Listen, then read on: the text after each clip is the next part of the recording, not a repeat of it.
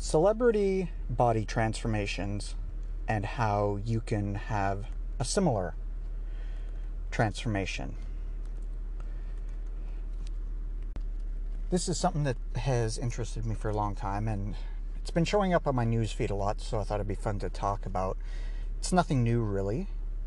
I remember as a kid seeing Stallone's physique steadily improve, and he was inspired by Steve Reeves, I believe.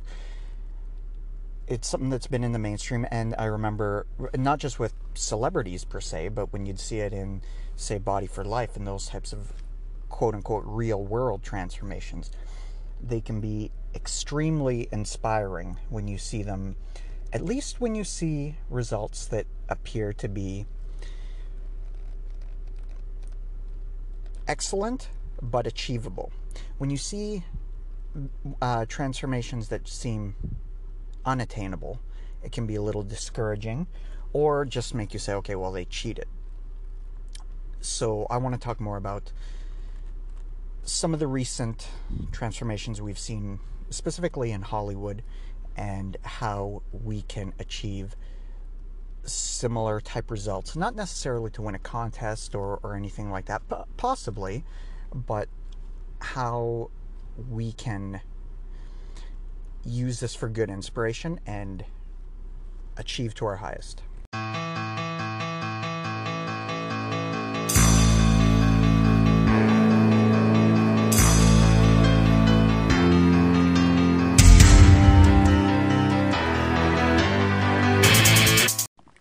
One of the first celebrity transformations that springs to mind when I think about this was Gerard Butler getting ready for 300.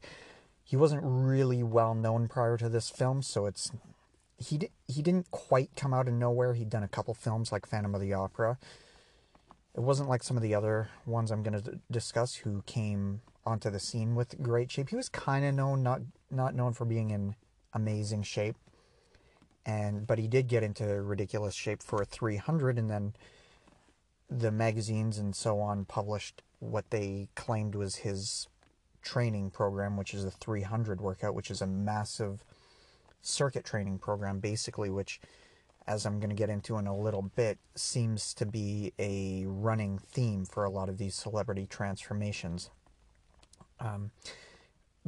The thing is, with him, he didn't seem to really maintain it. Shortly after the film came out, pictures were showing up of him in not awful shape, but also not anywhere close to his peak shape, we'll say, and which reminds me a bit of Brendan Fraser and how he got into amazing shape for George of the Jungle. And when that first came out, I remember being inspired by that, and he'd established himself in a couple films and then did George of the Jungle, and now, or recently at least, he's in,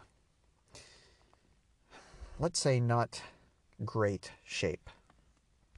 Of course, it's very difficult to track down exactly what Brendan Fraser's training and diet looked like when he was training for that role. Christian Bale is another one that comes to mind. He did a really good transformation for American Psycho, and then did a bizarre one for The Machinist, and then put on weight for Batman Begins, which I think was an okay transformation. He put on size, but he wasn't overly lean.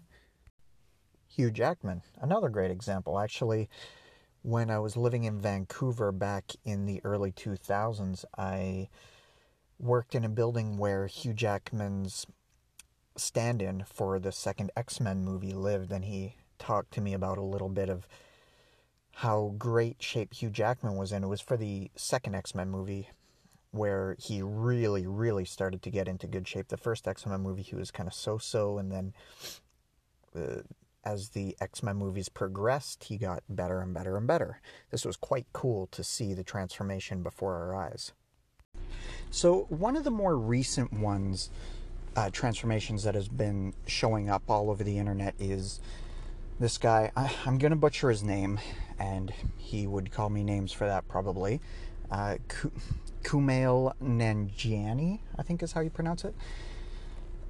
So I didn't know this guy very well. I believe I saw him in Silicon Valley, and I thought it was kind of funny. I sort of he lost favor with me a little bit when he started virtue signaling because he felt that Ricky Gervais wasn't woke enough. And I love Ricky Gervais. I think he's the best living comedian at the moment. And so this guy saying, well, you don't, pander to the extreme left enough for my liking, so blah, blah, blah, blah, blah. It's like, okay, you're a self-righteous punk, whatever. So I certainly didn't follow him or anything, but pictures started coming out. I guess he's in this movie called The Eternals, and he's had a pretty good physique transformation. And people have been speculating, is this guy on steroids? I don't know. I wouldn't think, to me, his physique doesn't look good enough that, I mean, it is a good transformation, but it doesn't look to the point where it's like, this guy is definitely on juice. It's like, no, I think that's attainable. Much like some of the other ones. Actually, I found Chris Pratt's transformation for Guardians of the Galaxy to be superior in the sense that this other guy was just he wasn't known for being necessarily in poor shape. He was just an average guy, whereas Chris Pratt had kind of made a niche for himself being this chubby guy on Parks and Recreation, and then suddenly transformed to being in fantastic shape. Again, not ridiculous like bodybuilders, 2% body fat type physique, but in good shape. This was one of those inspiring ones. There were others. Let me think here. Tobey Maguire was a good one. He kind of came out of nowhere as just sort of a skinny kid, and then suddenly he shows up and he's in good shape. There are other obviously great physiques in Hollywood. You can think of Henry Cavill or Chris Hemsworth. Those guys kind of came onto the scene with a bit of a good physique. Schwarzenegger also came onto into the public eye as a good physique. So we didn't really see transformations per se. We saw good, potentially inspiring physiques, but we didn't see them transform from one body type into another. So to start off with thinking about these accomplishments, let me actually just lay a bit of groundwork first. For most of my adult life, I've found body transformations to be inspiring. And I've tried to accomplish some of these goals. I've done multiple body transformation challenges. I've gotten into great shape, and then I've fallen back out of shape. Not deliberately, but then I'm like, okay, I'll do another transformation challenge. I've done many, many of them. I've learned some tricks, quote unquote, to help with those, and some of these would be similar to what these celebrities have. Number one, it starts with knowing that you've got something coming up. Body transformations are all about a difference of the contrast between your before and after. So in a sense, it's more impressive when there's a contrast, the bigger the contrast. So this is actually one thing I learned in some of the transformation challenges I did, that I was so lean to start off with. I was just prior to getting abs, and then as I went on, I got leaner. But the thing is that the contrast between the two weren't great enough. Now, to compensate for this, what some people do is they'll do, crazy tanning to try to make their muscles pop a bit, or they'll change the camera angles, or they'll do other photography tricks to try to enhance the appearance of change. Those are a bit cheeky, and I think people are catching on to them, especially in this Instagram age where everything is about photography tricks, so I'm not really going to talk much about that. One thing I've noticed is that when I hop onto a transformation challenge kind of spur of the moment, while my results can be good, they're usually not award-winning. I think it works better when you pre-plan, you know one is coming up. So for example, right now, we're in April. I know that there's going to be a transformation challenge. Tom Venuto's transformation challenge is coming up usually it starts around the beginning of June. So if I'm considering taking part in that, I've got a couple months that I can prepare for that. Now, how would I prepare for that? Well, I wouldn't bulk in the sense that I want to get fat, because burning fat is hard and challenging, and you don't want to get yourself into trouble. But on the other hand, I probably wouldn't focus on a lot of making my abs pop. I'd want core strength, but not necessarily doing a lot of ab work.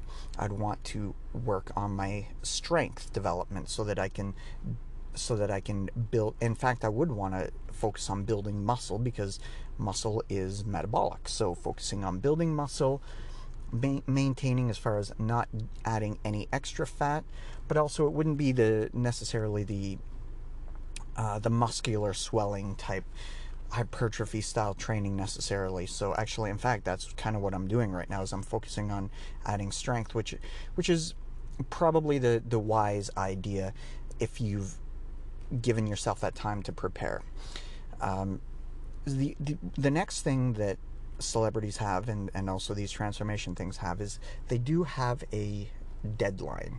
They have a deadline as far as when they've got to show up on screen, and along with that deadline, they've got a hell of a lot of leverage.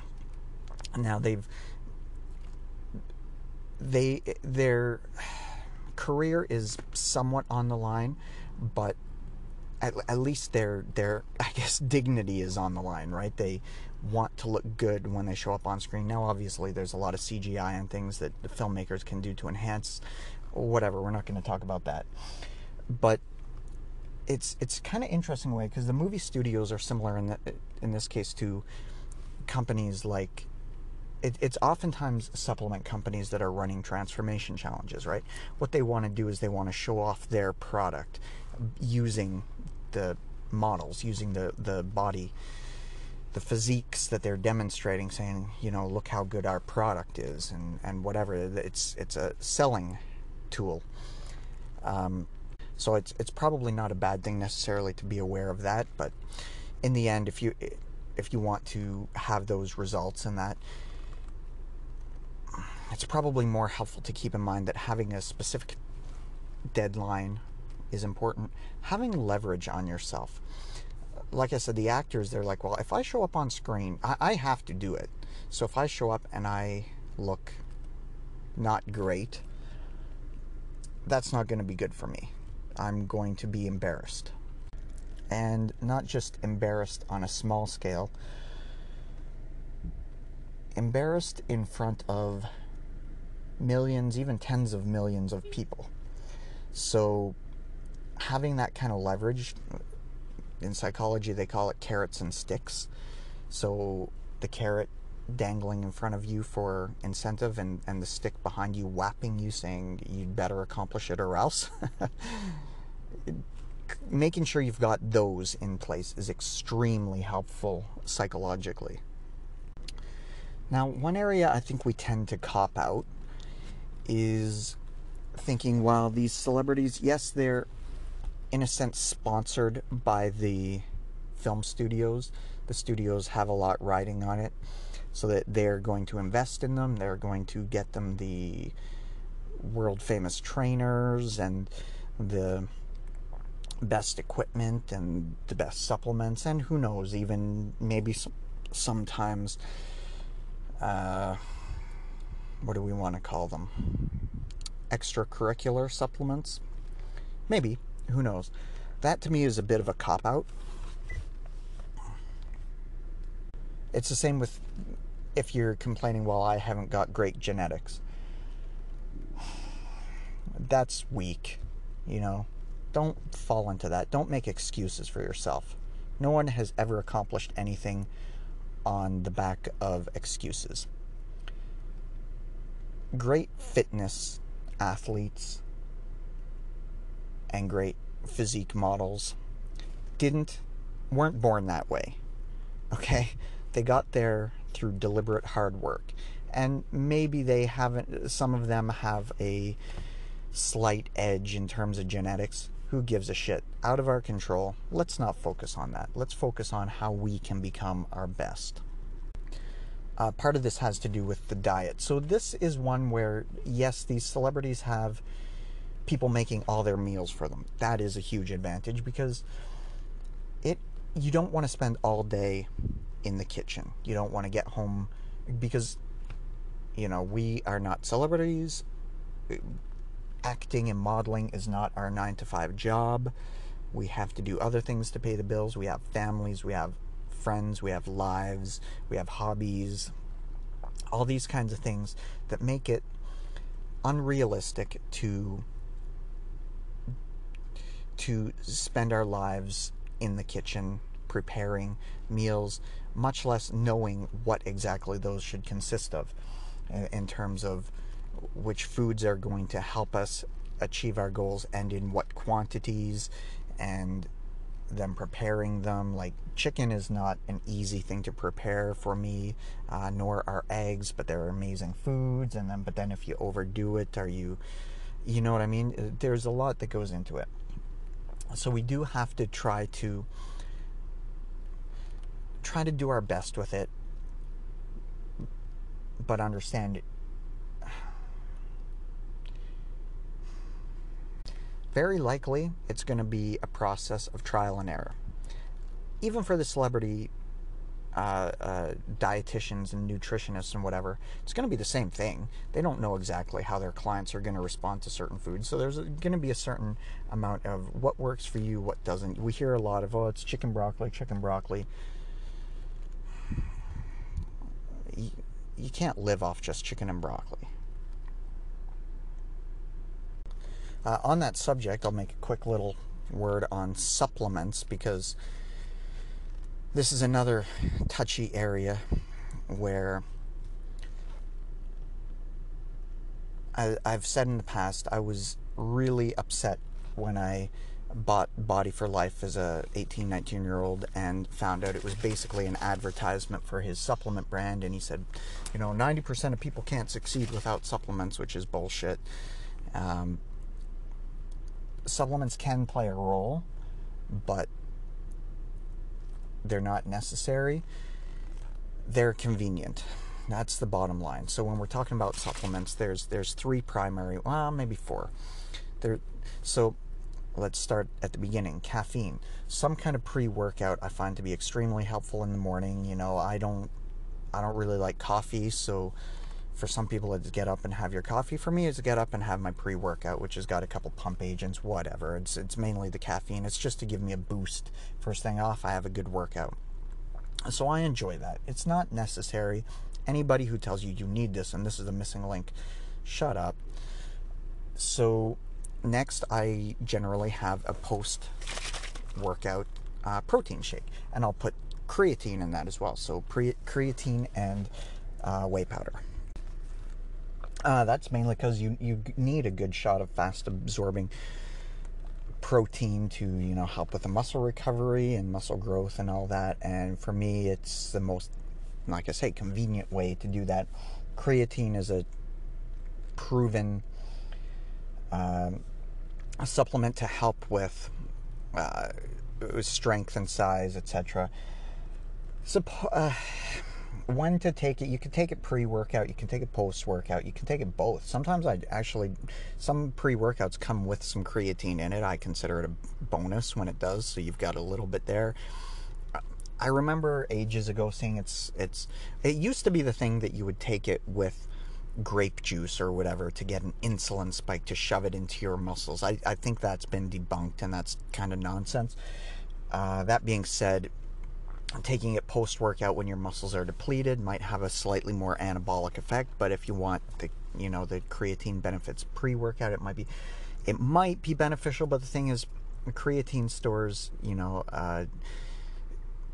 it might be the case that they're already full pre-workout. Anyway, I don't think it really matters. I don't think it makes a huge difference. Taking a little bit. The thing is, if you overdo it, if you have a little bit too much, your body's just going to flush it anyway. So having a little pre-workout, a little post-workout, probably not a bad idea. Anyway, creatine's a great one. And finally, greens powder. And this is just because I don't like eating vegetables. I try, but I'm not good at eating vegetables. So having a green supplement in there to get a lot of the the micronutrients, basically, a lot of the fiber, keep regular, all those kinds of things, just keep healthy, right?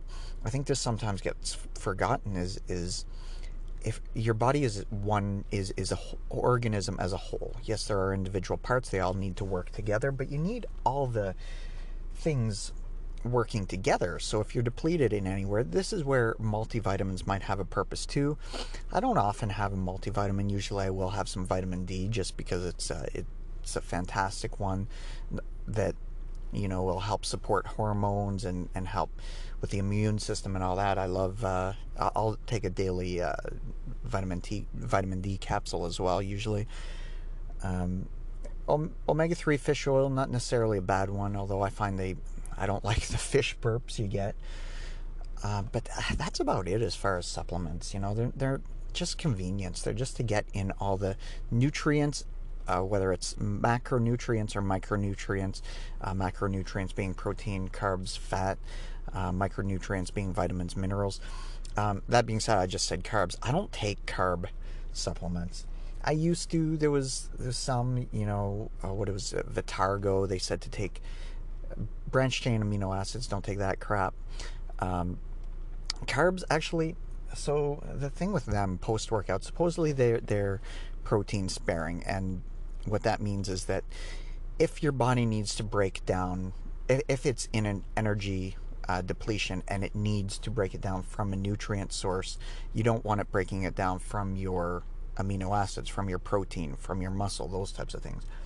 So carbs give it a source of energy your body can readily use.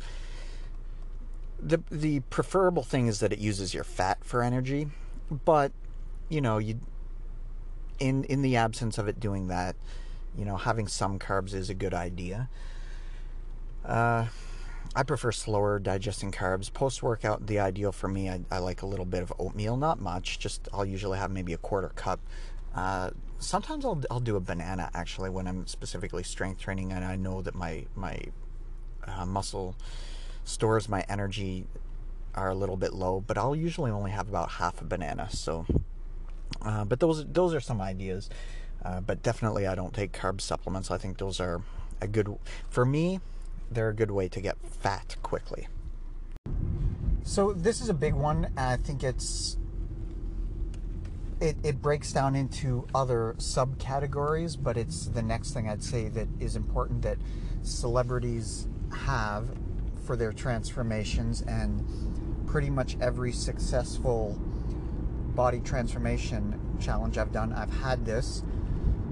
When I say what it is, you might think it sounds a little bit arrogant, but what it is you need an intelligently designed diet and training plan. And this breaks down into a bunch of subcategories because you also need the regular drive. You need it built into this program to have the daily motivation, to have the determination, the will to do these things.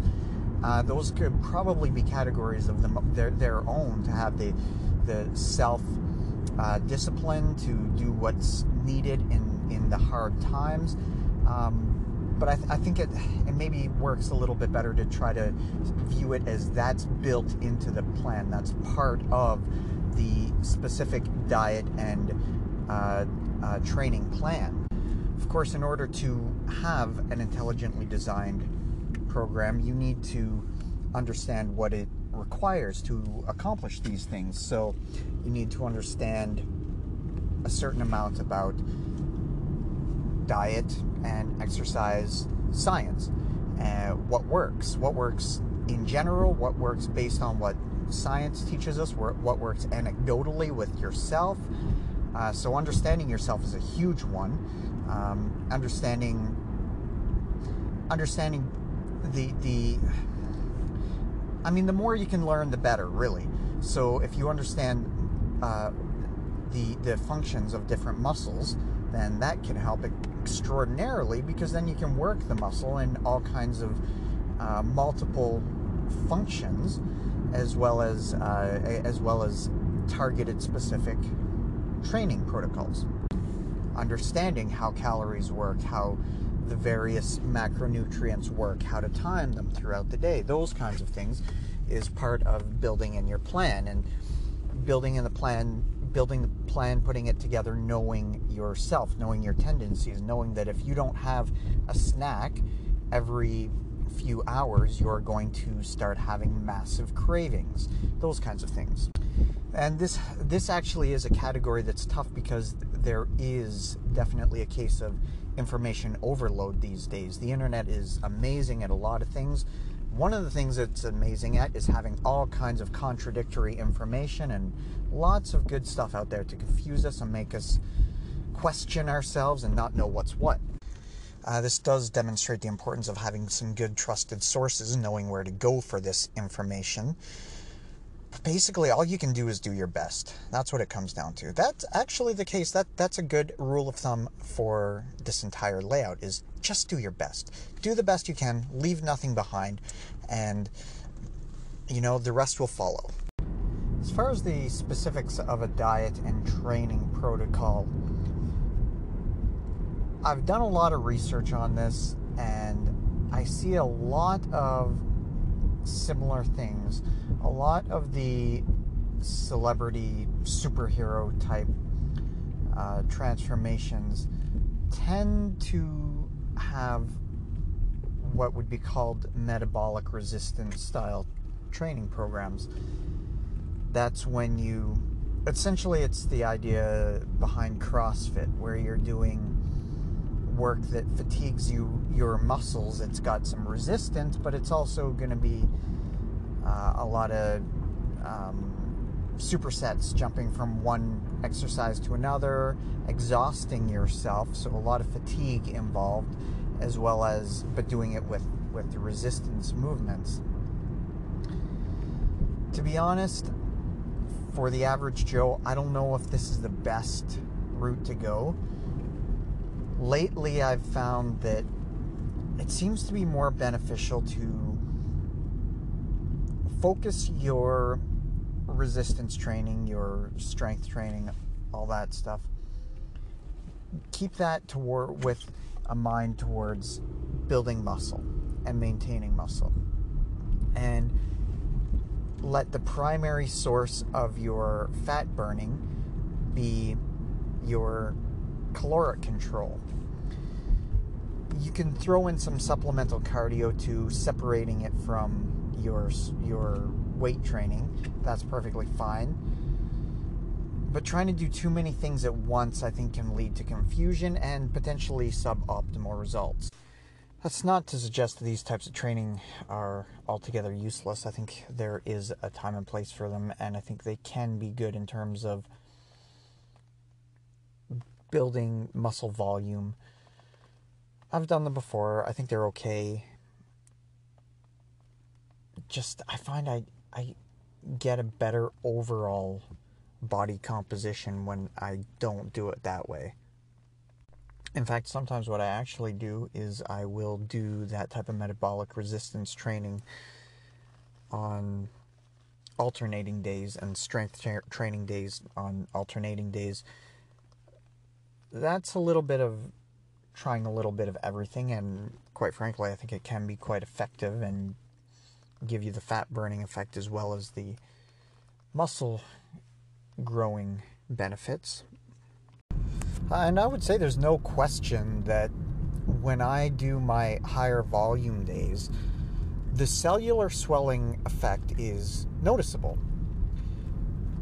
But it's also not the be-all, end-all. And I will say my last transformation, where I focused more on that style of training, wanting to do both training the muscles and getting the fat burning effect, I have to say, I looked small at the end of it. That's why I'm hoping this next time, when I focus more on strength and really pushing hard and building the muscles in that way and separating the metabolic stuff, that it will offer more dense looking muscles.